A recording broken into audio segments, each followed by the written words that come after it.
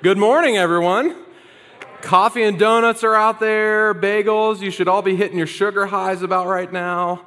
No, it's good to see you all. When my wife and I, we used to live in Indiana for a couple of years, and when we lived there, we hosted a foreign exchange student from Australia, and her name was Ree.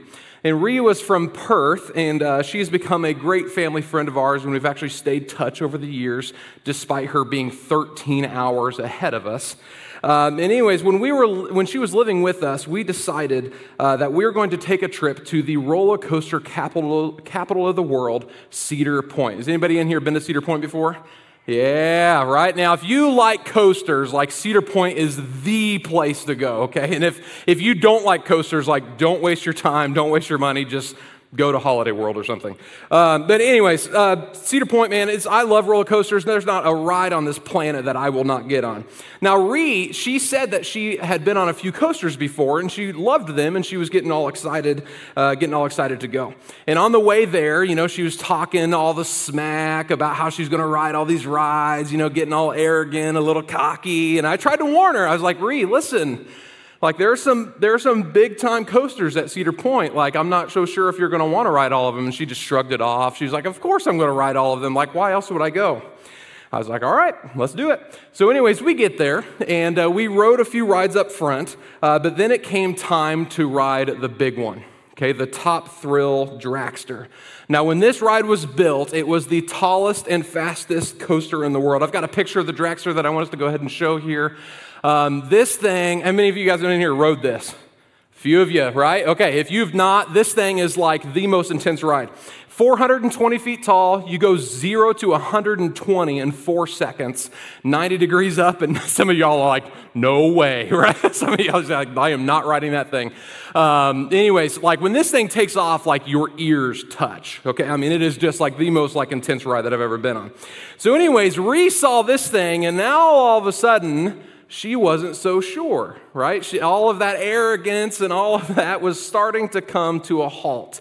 And then we did the classic, like, oh, come on, you can do it, you can ride it, and we peer pressured her, and she dug her heels in, and she completely backed out. She was like, no way, I am not riding that monster. So anyways, after I rode it, we took this picture together. This is 2013.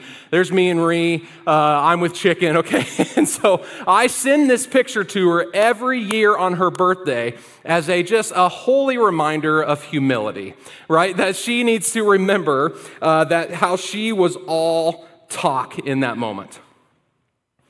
Have you guys ever noticed that we as Christians, man, we have a whole lot of things that we like to say because they sound nice, but whenever the rubber goes to meet the road, we have a lack of follow-through sometimes? That if we're honest with ourselves, this is how we can be in our faith. Now, I'm not trying to make you walk out of here feeling worthless, okay? So don't hear me say that. No one changes for the better by the power of shame. But I just want us to reflect on this morning. The question I want us to ask ourselves, if we were to kind of put a mirror right in front of us, is do we have faith or do we have fluff? Do we act on our faith, or man, is it all just talk? So this is week 7 of our series in the book of Hebrews. Throughout this series, we've been seeing how much Jesus really changed things, specifically for the Jewish Christians who this letter was written to. So we've been journeying through this book for the last couple of months. And in Hebrews, the author warns their audience, hey, don't drift back. Right? Don't fall back. Don't start slipping back to the Jewish practices. Don't slip back into the old ways of practicing your faith and the old way of sacrificing. Because the blood of Jesus has changed so much. It's flipped the script. And so don't drift back, but rather let's keep our eyes on Jesus and let's stay anchored to his words. So if you guys have your Bibles this morning, I'm going to encourage you to open up to Hebrews chapter 11. And in our passage today, we're going to see how the author talks about faith and how people were commended for their faith. Now, but before we get to our passage, I want us to think about faith for a moment. You know, faith is one of those words that we use all the time, but what does it actually mean? You know, the last time I preached here in Champaign, I talked a little bit about this pendulum effect, right? How so often things are on a pendulum and we can so quickly move from one extreme to the other, right? We see an issue, instead of finding a healthy balance in the middle, we find ourselves swinging these pendulums back and forth in life. I give the example of a diet, right? You feel like you need to get in shape, and so you cut off all the unhealthy food, you swing the pendulum to the far other side, but it's not sustainable because we went there way too far, way too fast, and we find ourselves going right back to eating unhealthy again. And faith is no different, that there's this pendulum effect that happens in faith. And there's this tension that needs to be found, this healthy balance in the middle. On one side of the pendulum, maybe perhaps your life is going really, really well. Right? And that's fair, right? For some of us, you know, life's not falling apart. Maybe you've got a solid job. Maybe you've got a good home. Your cars aren't broken down. You've got a healthy family, healthy marriage.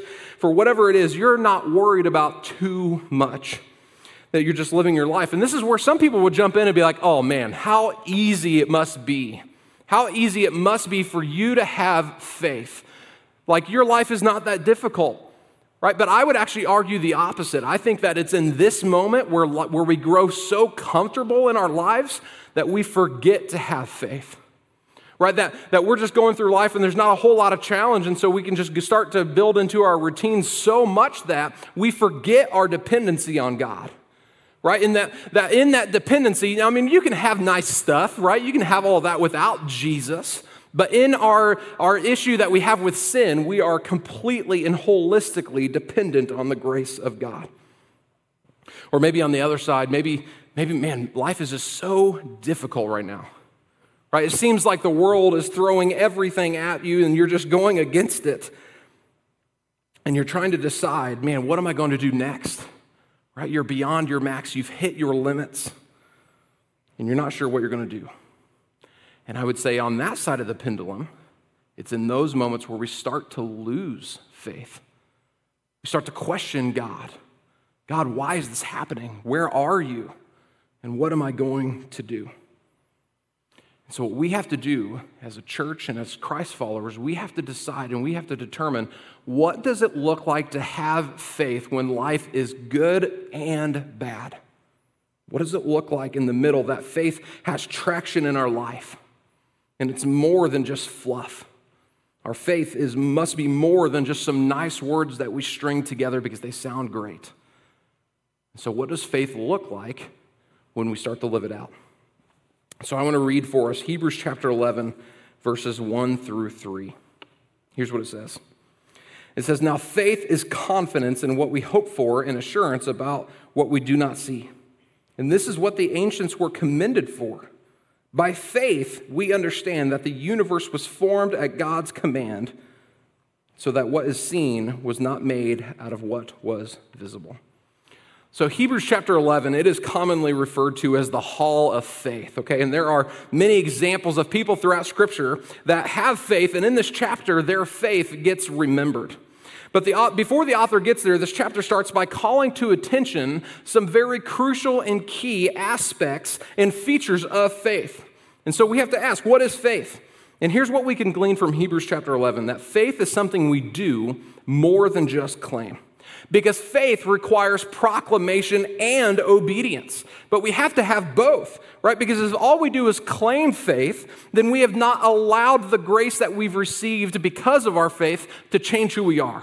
That transformation piece is lacking. If all we do is proclaim it, we forget to allow faith to change us, and then we will quickly be in a place where there is no fruit of our faith.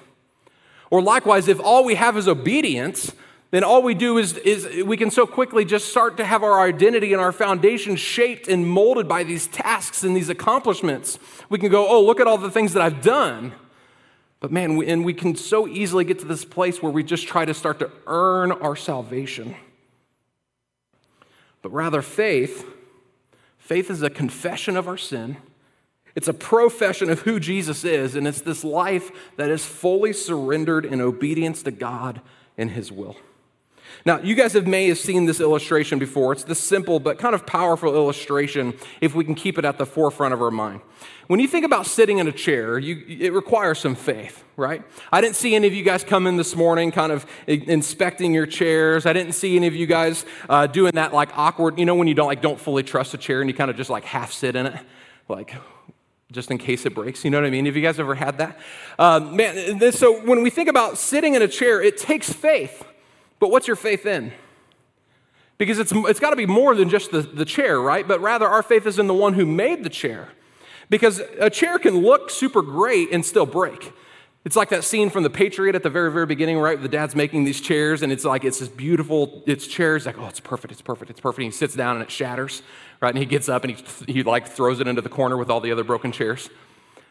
Right? A chair can look like a chair, but can still break on you. So rather, our faith is more so it's in who made the chair, that they made it correctly, right? That it is going to hold you.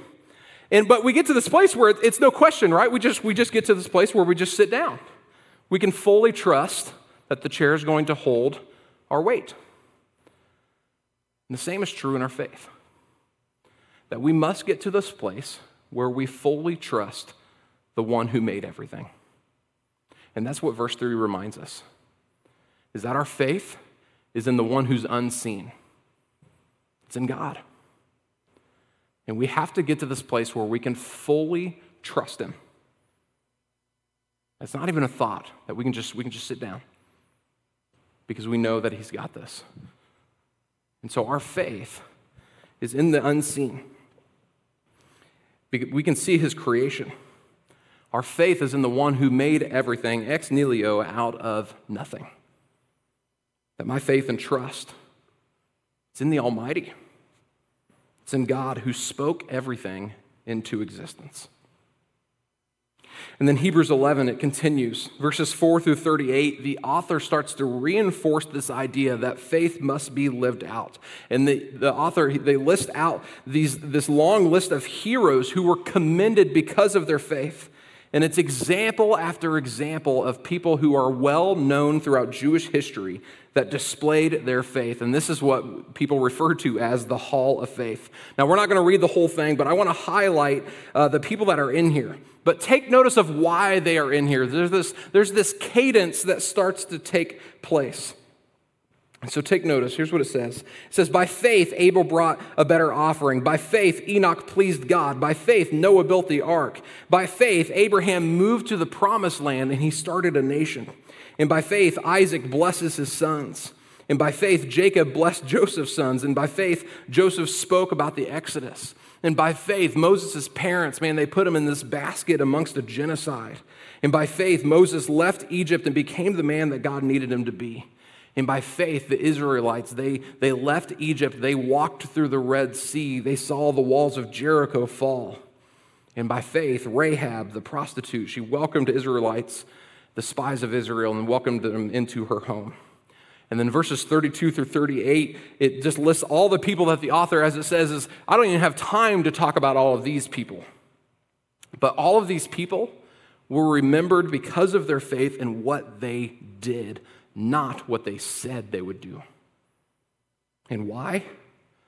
Because faith is not a reality, or faith isn't real until it's a reality that we live out. When you look through this list of people, and you can study each and every one of them, look at all of their stories in the Old Testament, man, they had some faith in some really difficult moments. Because faith is not some magic pill that's going to make life easy all of a sudden, but rather faith makes life worth it. When you look at Noah, he built an ark when the entire world was against God and full of evilness. When you look at Moses, he went back to Egypt and he faced Pharaoh that despite that at any time, Pharaoh could have just killed him.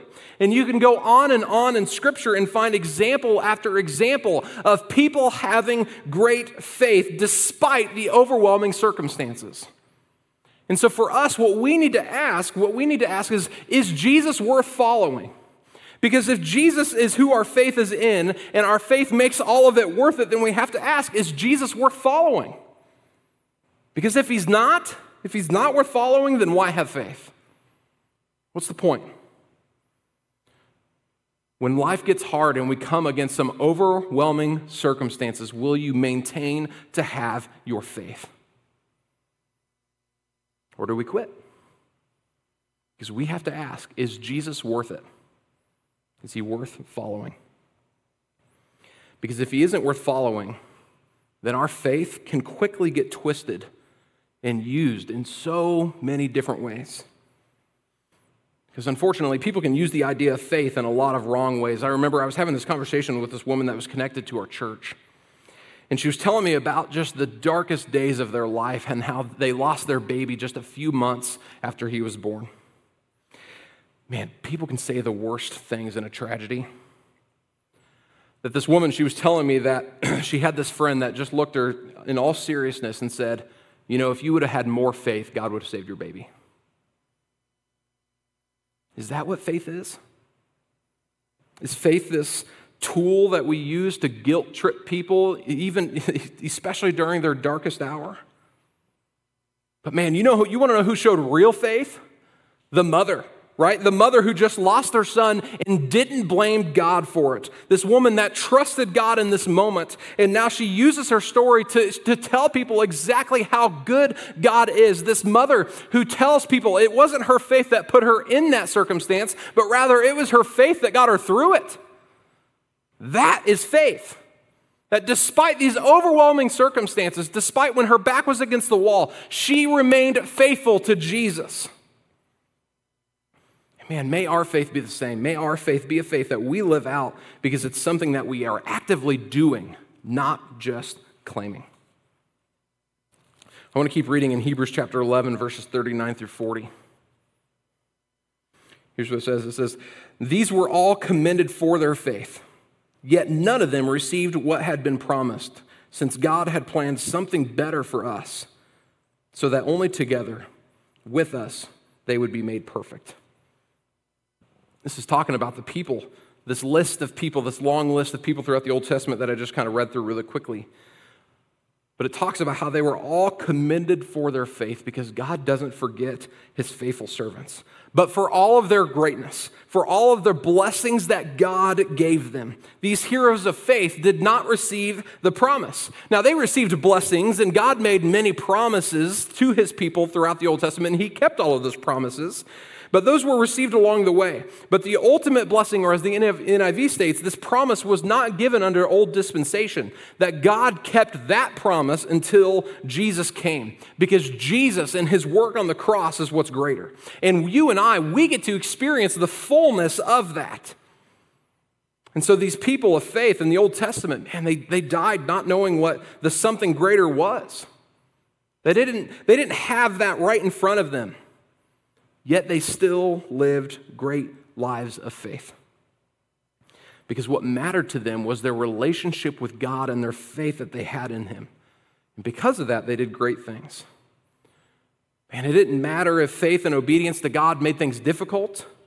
It didn't matter if they had to sacrifice. In fact, many of them had to make great sacrifices throughout their life. But what mattered was this continued faithfulness that was lived out in constant obedience. You know, I think for us, so many times we can get our faith right in front of us and we go, oh man, our faith, man, it just needs to fix this, right? But your faith is not about solving whatever issue is right in front of you, but we do this all the time, right? Where we say, God, it'd be great if you could just do this.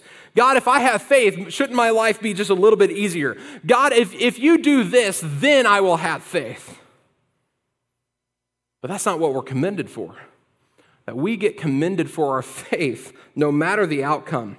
Even if you don't receive the promotion, even if you don't get your way, even if someone else experiences success in front of you, whatever it is, if you don't receive X, will you still have faith? That you are committed to Jesus no matter what. That's faith. Is what matters to you, continued faithfulness. That's lived out in constant obedience. Because man, a faith like that, watch out. Because God can use that. We see throughout Scripture and history what God can do with even the faithfulness of one person. And we know that the faith of one can impact the rest. You think through these people in the Old Testament and the impact that they had, these pillars of faith. Do we all of a sudden think that God is done honoring faith? We know that he's not. Hebrews 11, verse 6. It says, without faith, it is impossible to please God, because anyone who comes to him must believe that he exists and that he rewards those who earnestly seek him. Guys, faith is pleasing to God. That no matter the outcome, no matter the circumstance, no matter how hard it is, when we can display faith, when we can start living it out, it pleases God. And he will reward those who earnestly seek him. Or I would put it this way. Because faith honors God, God honors faith. And when God honors faith, there is nothing that he can't do. Now, I want to be clear. I want to be able to set our expectations clearly, because we can hear that, and I think many of us, we can get a little starry-eyed, right? We can start going, oh man, like God, he wants to use me to reach the thousands. He wants to use me to reach the masses. And yes, he could, and he might. But let's not minimize the eternal impact of reaching even one.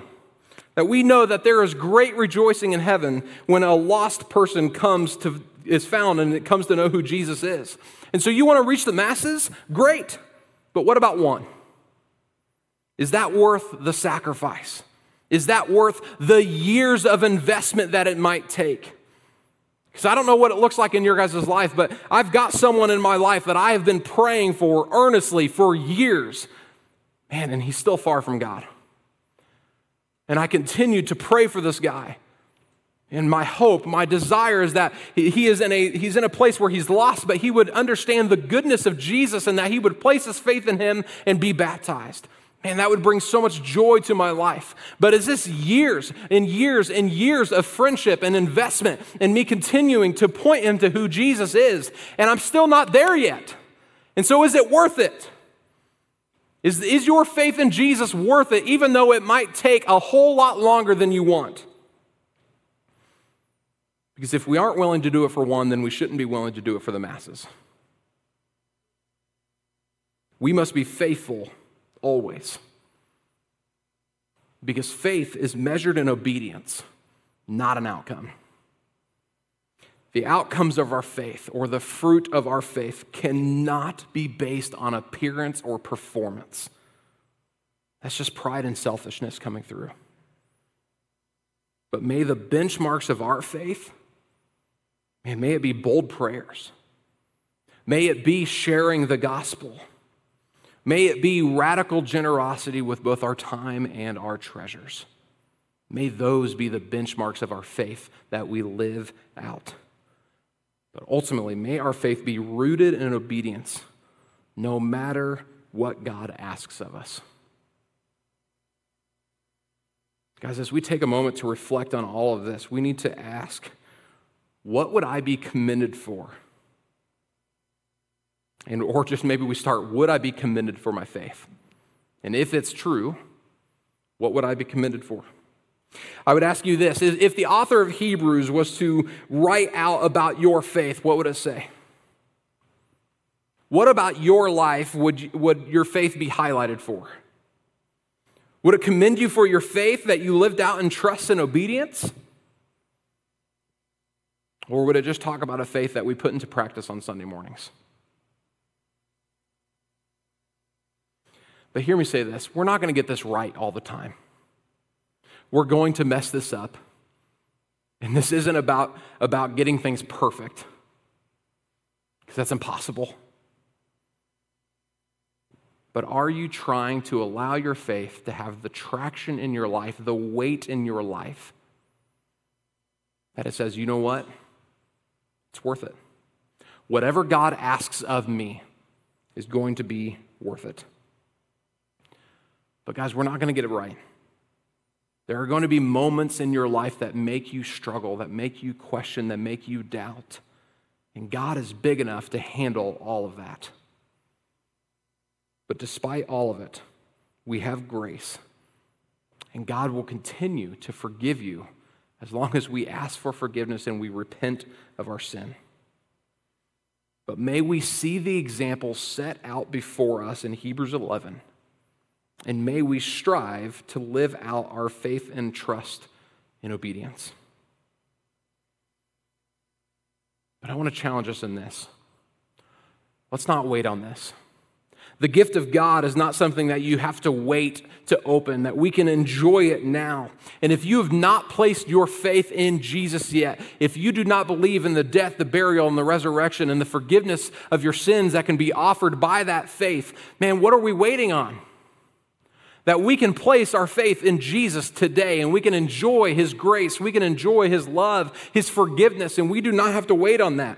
And if you already have a relationship with Jesus, if you've placed your faith with Him already, then I ask you, what is the fruit of your faith? How are you putting it into action? You know, going on this morning, you probably saw the tables as you walked in. We have started what we call our Serve Fair. And in our Serve Fair, it's just an opportunity for you to get plugged into serving at our church. And guys, I don't know if you know this or not, there are needs in every single ministry of our church. We need you. And so don't wait on this. Guys, it doesn't matter. There's needs in creative arts. Even if you can't sing worth a lick or be able to play an instrument, there are tech teams, right? We have cameras, we have sound, we have things, ProPresenter, whatever it is. There are things that get popped up on the screen. All of that takes volunteers, right? We have a kids ministry that needs you. And how amazing is it that our church is able to offer a ministry that is geared specifically for the age groups that we have, that they can hear about Jesus that's engaging to their level. Our student ministry, man, I've spent the last 7 years in our student ministry, both as a volunteer and on staff. We need you. I can tell you right now, I have one leader for junior high ministry. One. We need you. Our guest services. The coffee doesn't make itself. The donuts don't get set out. Things aren't clean. Things aren't prepared. And anytime I'm working with guest services, this is just a great reminder, and this might be you today, and I don't know if it is or not. But any given Sunday, it might be someone's first or last chance giving God a chance. It might be their first time giving God a chance. It might be their last time giving God a chance. And guest services play such a huge role in the experience of a Sunday. We need you.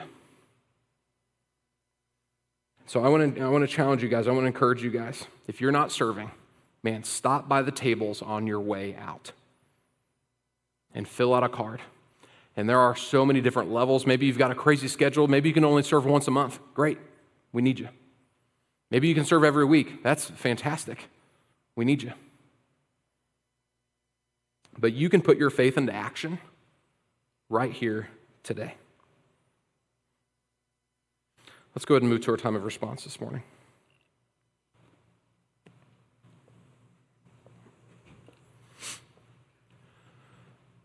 Each and every week, we take some time to respond in a few different ways. And so if you have your communion elements, I want you to go ahead and get those out and get that ready. And I don't know if this is your first time joining us, or maybe you've been with us for a long time, but if you have faith, if you have a relationship with Jesus, we invite you to take communion this morning. Because on the night that Jesus was betrayed, he sat down with his disciples and they had a meal together. And man, what I would have given to be there for this. This is like one of my favorite moments in Scripture, where Jesus, he just pauses this meal, knowing what's coming. And he set up this practice for his disciples, and it's echoed throughout history even today. That we take communion to remember Jesus. We remember the sacrifice that he made. We remember exactly what our faith is in. That God, out of his great and infinite love, he sent his son, his only son, Jesus, to this earth. And Jesus, he came, he took on flesh, being the Son of God. He lived this perfect life, and then he laid that life down for us in place of our sin. He took the sacrifice. He took the punishment that we deserve. And he died. But then 3 days later, he raised from the grave. That is what our faith is in. It's in the death, burial, and resurrection of Jesus. And man, the eternal impact that it has, that our salvation is secured for eternity. But on that night, in that meal, he took the bread and he broke it. And he said, "This is my body broken for you. Take and eat."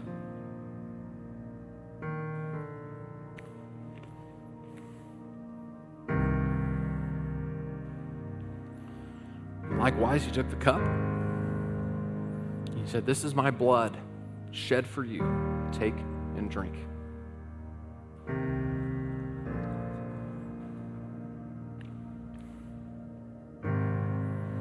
That we do this in remembrance of Jesus.